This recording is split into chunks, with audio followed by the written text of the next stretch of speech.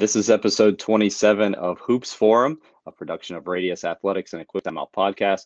I'm Tony Miller, and I'm joined once again by my co-host, Randy Sherman.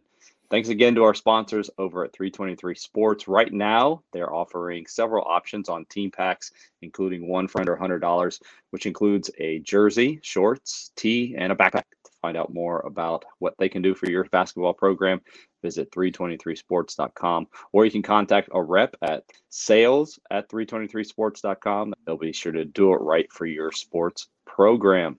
Randy, middle of the summer, hot days, things going all right down there in Texas? Heating up, back to school.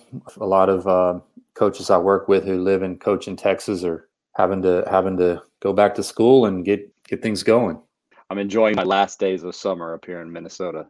Well, you had an experience up in Minnesota. You went to a coaching clinic, the Basketball Immersion Academy, a real live coaching clinic. How was that? It's always fun to get around a lot of other coaches. It's just kind of the timing of it, serendipitous of me being up here at the same time. And, I think both of us have watched a lot of what Chris does and Sure. Learned a lot from so being able to be there in person. This was a unique one. He asked Doug Novak to come. It was a 2-day clinic. And so Doug spent most of Monday kind of teaching what they do there at Bethel and their conceptual offense. So it was extremely helpful for me. Yeah. So I guess I think back to any time I went to a weekend type clinic like that, whether it was multiple speakers or just like observing some practices over the weekend of a team or something like that. I tried to come home and synthesize what I learned or notes that I took into sort of okay, here's a lot of stuff, but maybe extracting from that, a handful, 3, maybe 4, just immediate, just really revelations or things I immediately want to put into my coaching that I think are applicable, or maybe 3 or 4 thought-provoking things that I took away that I never thought of that before, or that's a new way of saying that. Or so I would ask you, since you spent the weekend, in this learning environment, and let's run through your highlight. When you suggested this, I thought it was a great idea, but it's kind of on those 2 days, you feel like you're drinking from a fire hydrant because of just everything and the speakers that he brought. I think everyone understands Chris's thinking. It's kind of out of the box. And he says all the time, I'm trying to stimulate thinking. And so the speakers that he brought in really stimulated thinking, but it went so quickly. Grabbing 4 was a little bit difficult. We'll see if I picked 4 that hopefully others will benefit from. The first one for me, anytime you go to a clinic, a lot of times we go to clinics, and the traditional clinics, you sit there, and I know a lot of coaches think, I've heard this before. We already do that. And so they stopped going to clinics. And that was one thing that we talked about while we were there, offering them something to think outside the box. And for me, thinking about terminology, and as a teacher, thinking about teaching cues, that's something that I know that we've mentioned here on this show again. One of the speakers was Max Lefevre. He's a player development guy and the video coordinator for the Minnesota Timberwolves. Young guy. He coached with, he was on staff with Chris Beard at Texas Tech. So more modern thinking, defensive minded. He talked about defensive concepts. There's a couple of things that I'll come back to something else that he said later on. But this, the modern game, we know, staying on corner shooters. I have in the past taught almost going out and denying a corner shooter, but the idea that you're going to be kind of 60% to the ball and 100% committed to your man. And I think that ties in closely with your closeouts, which is another thing that we'll come back and talk about. But just that little teaching point, I just use that as an example. Yeah. And maybe something that a coach can take away and use with their team. Just very small, that can make a huge difference in arriving on a catch, taking away a shot that could end your season. So I think terminology, we've talked about this before, but some that follow me may have seen when I talked about, I tweeted something that Ben Johnson at Minnesota said, you can have all the terminology in the world, but if it confuses your players or slows down your players' thinking, it's not good to have that. Yeah, I think that's the terminology piece, and really getting better in that arena as a coach is sort of maybe a maturation process for a coach that I think is a frontier to definitely explore as a teacher of the game. do some research and reading on the language we use as coaches and what is effective and what is ineffective as far as cueing and giving directives. I read a book recently by Nick Winkelman called The Language of Coaching that really talks about the language we use and little things like being 60-40 and how that level of cueing exists on a higher plane as termed as player understanding and player retention. And, saying put your left foot right here and your right arm right here and all these internal cues. I think if I can come away from a clinic with I used to say it this way, but this is better, like I'll immediately adopt it with like no procrastination. If there's a teaching cue, a bit of language, an analogy that a coach makes that like teaches something that I've already been teaching, but then in a more enlightening and more sticky fashion, I don't think about it. I don't go like, yeah, maybe I should I call it that, or should I keep calling it what I used to call it? And that's how you know when something's a good idea, though, the speed at which you adopt it. The second thing was emphasis on the micro skills of player development. There were several D1 coaches who spoke this past weekend. I know our infatuation with plays and systems, but I really think that the coaches who know anything, they're understanding the importance of those micro skills, especially in regards to finishing and shooting. Mm-hmm. And just also how important it is for coaches to know how to communicate and teach those to players. Like Doug spent so much time on Monday. He introduced talking about footwork and teaching the stride stop and like the details with that and what you do. You may have heard this terminology, but like a protection plan once I get into the paint and mm-hmm. what I do with the ball and how that relates to the players that I'm playing next to. And I think that we oftentimes gloss over that. A lot of coaches will gloss over that because they don't necessarily know all the micro details that go into it. So just the necessary point of being a student of the game and really, again, either understanding terminology and what it actually means or knowing how to teach really micro skills of a stride stop or your footwork or your shooting. And it goes to the bigger point of being more efficient and more effective with the basketball. And I think a lot of coaches know about that, but they don't necessarily know how to teach that. Again, I think that the way I always look at it and encourage the coaches I work with to look at it is a matter of time allocation. You have a budget of minutes with your team in a season. When you spend one of those minutes, it's not replenished. It's gone, right? So how you spend them really matters. And when I see, coaches like Coach Novak or like another one that comes to mind would be like Jay Wright of Villanova, who's tactically speaking, the complexity of their offense is very low. Like I could learn the Villanova 4-out motion, I could teach it to a group of junior high boys, like as far as where are 4 spots. When we pass here, we cut there. We set a ball screen either here or here. And that tactically has a low time demand. But in order for that offense to produce points, the skills my players need to have has a high time demand in order to instill those. So it's just a matter of how you want to allocate your time. If I want to ramp up a bunch of tactical complexity, I don't have time, given that that's not going to be replenished. That's not going to be renewed. Once those minutes are gone there, I don't have time to ramp up the skill development piece as much. So I think what we're seeing from a lot of coaches now who are like, let's keep the tactical aspects as far as like the complexity of the intricacy, the things like that go into learning and memorizing our offense. Let's turn that dial down and then turn the dial up on the skills our players need to run this offense optimally and then devote our practice time to really branding that into our team. Just paraphrasing something Doug said, perfect example of that was he said, spacing is the easy part. Like I can teach a team how to space.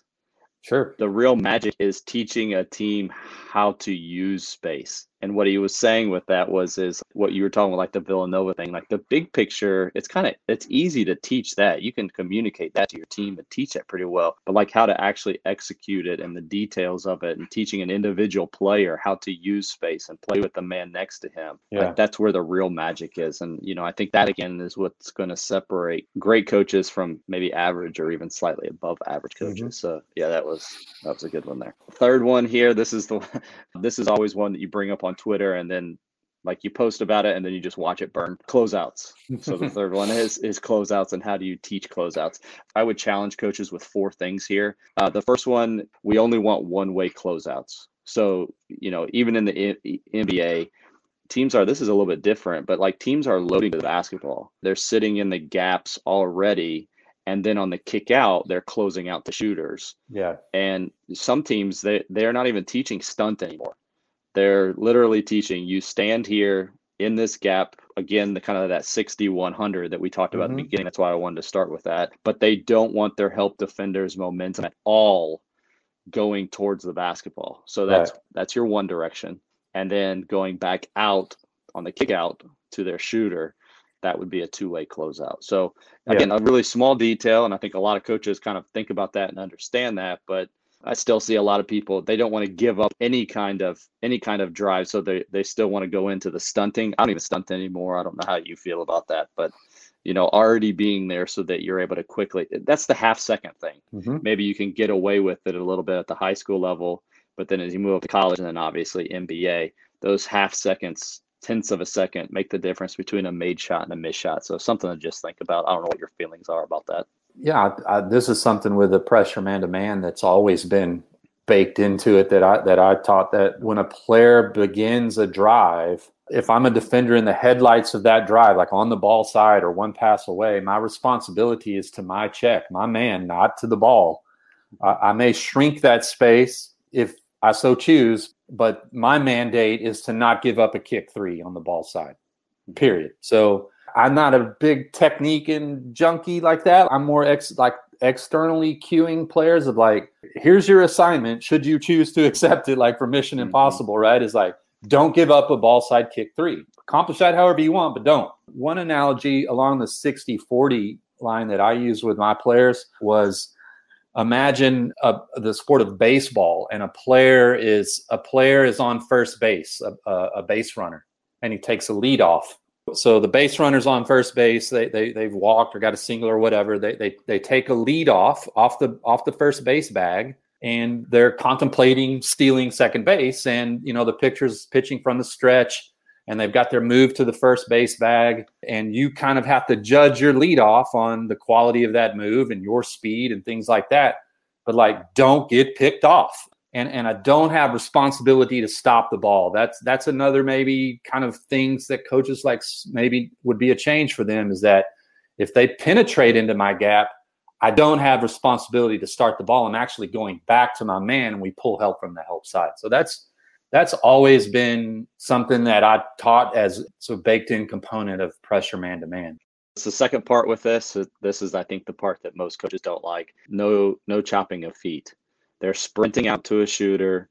They're turning it almost at like that 45-degree angle and stopping. And, I understand the traditional thinking behind the choppy feet. But, I mean, even if you're thinking about it from a perspective of like a kid playing tag, the body mechanics that a kid uses to when you're running after a kid and that kid darts off and you change directions, I don't chop my feet when I'm approaching that player. And the other principle too, where a lot of times in the NBA, they're running them off the line. That's not the only reason why you do this, but, and I understand at the high school, even junior high levels, like not everybody can shoot from out there. And so they're not giving up a drive. It's not like everybody's just sprinting out and running a guy off a line and then everybody's having to rotate on the backside. That's not how it works either. So I feel like there's as much knowing a scouting report if you don't chop your feet as there is if you do chop your feet. So why am I going to go against the natural body mechanics of what a player is already doing? Yeah, I think the question around this that I would ask or encourage coaches to ask themselves is, what am I comfortable with giving up? Or how am I okay with an outcome? I think the real bigger question is like, coaches have to sort of get that sort of mentality, especially around coaching defense, of like, against a good team and a good outfit, a good group, you kind of got to make some decisions about what you're okay with giving up and living with. That's the big question. If you want to chop feet and chop down and stop short, that's certainly a camp that's out there, and there's rationale behind it, and I get it.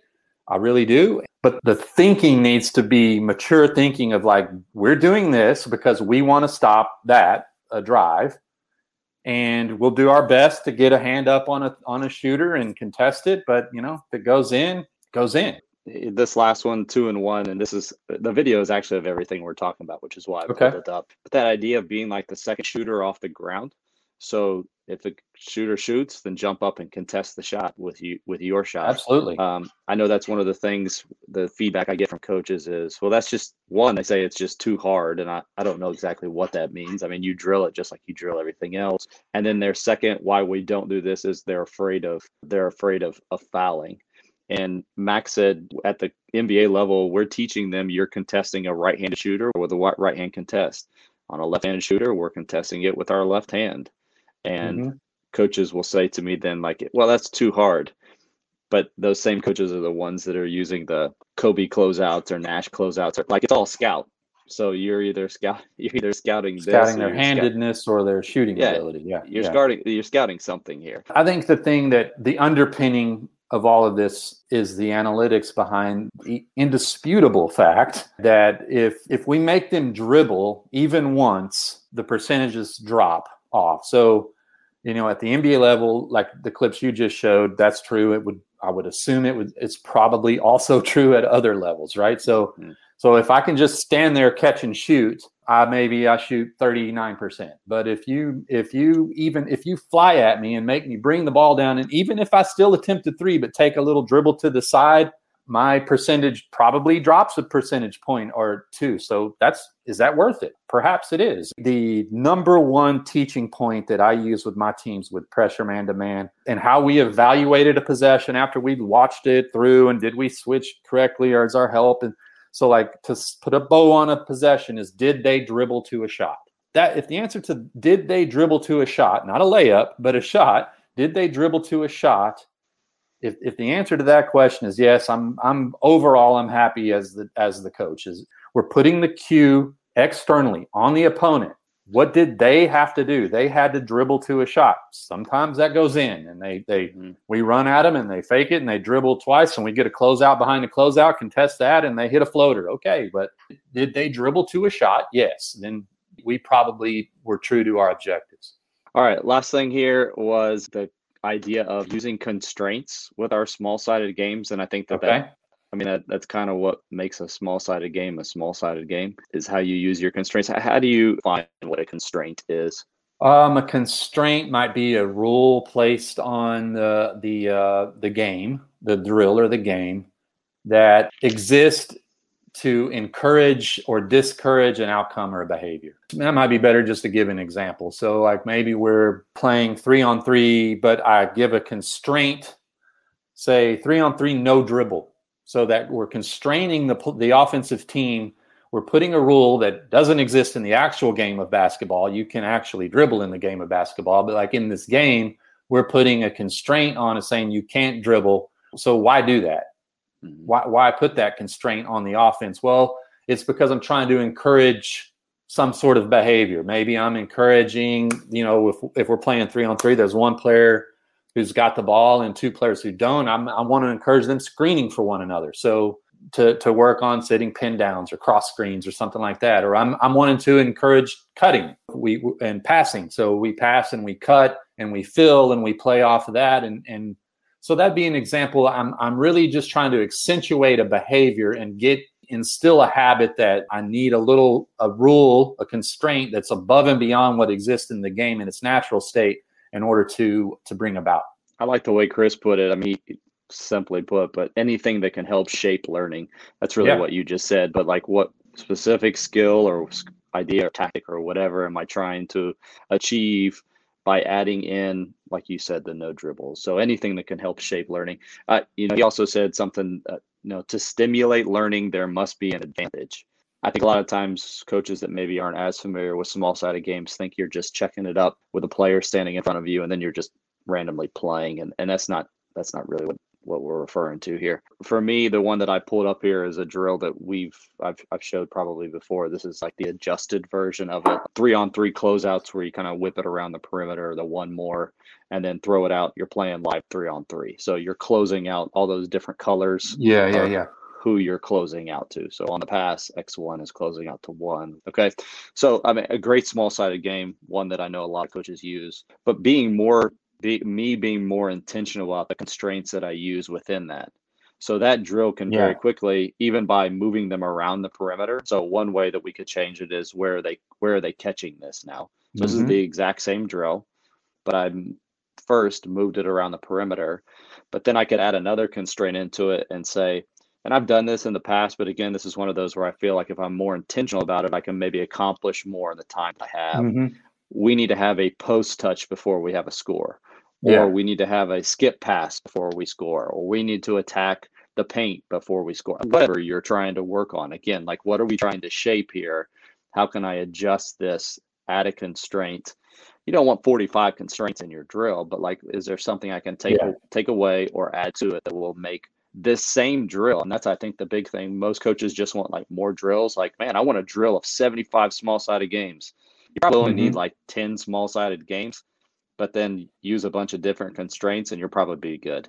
Yeah, I call those Swiss Army knife drills, meaning like, it's one tool, it's one thing, goes in my pocket, but it, I can do lots of things with it. I can change it up, like you've changed the positioning, and then once we go pop, pop, pop, and it's live, and we've all closed out, and we're all checked out, then we're playing with some sort of constraint. One thing I would say, in addition to, put in the same family of constraints would be incentives, constraints and incentives. So what I often did, in addition to not probably overlapping in the same moment, but like, in addition to using constraints, like you said, like we got to have a paint touch, or we got to have a ball reversal, or, screener has to score, or something like that. Whereas what I almost grew to like even more was incentives and disincentives. So like what an example might be, we're going to do this drill, pop, pop, pop, close out. Once it's live, we're going to play normal basketball with no constraints, but the way we score it is incentivizes. So I might say, okay, you can make a basket without getting a paint touch, but we're only going to give you 1 point for it. But if we paint touch kick, we're going to double the point value of the made shot, or something like that, to where I'm not having to say, maybe think about, okay, I've got to follow this extra rule that that almost sometimes feels like it sort of manufactures some awkward like attempts to get that paint touch, but like just play as normal, but like what's going to, we just increase this score value on, maybe the behaviors we're wanting to see more of. So it's just sort of like praising what you want to see repeated. I like that. I've done that before with like, offensive rebounding. I've also seen like it taken to the extreme and actually worked against us, where you have 5 incentives. It becomes confusing where you have 5 constraints and five incentives, and kids let's don't have really know. One overall theme we're trying to really accentuate here. Yeah. Coaches, if you get the opportunity, I know everybody thinks that I can get everything that I need online, and I'm guilty of that. One, being with other coaches and interacting with them, we've talked about the importance of just kind of stimulating thinking and encouraging one another and just learning from others. But for me, I think especially on Monday, what really helped, I've been to Doug Novak's website. I've spent as much time as anybody else has on there. I've listened to his clinic sessions. This is just one example, but I've listened to his clinic sessions about things. We run their offense. I know about it. But to be able to sit there and hear him talk for an entire day about it, there was a lot of pieces that were filled in. If you have gone to his website and think that everything you need is right there on his website, it's not. I think just, again, the ability to package everything together like that, that was super helpful. And I think it will help me in my teaching of that offense. So, again, just one example, but I wish more coaches took the time to go to those things. You're getting a lot of great crumbs and snacks when you try to get everything online.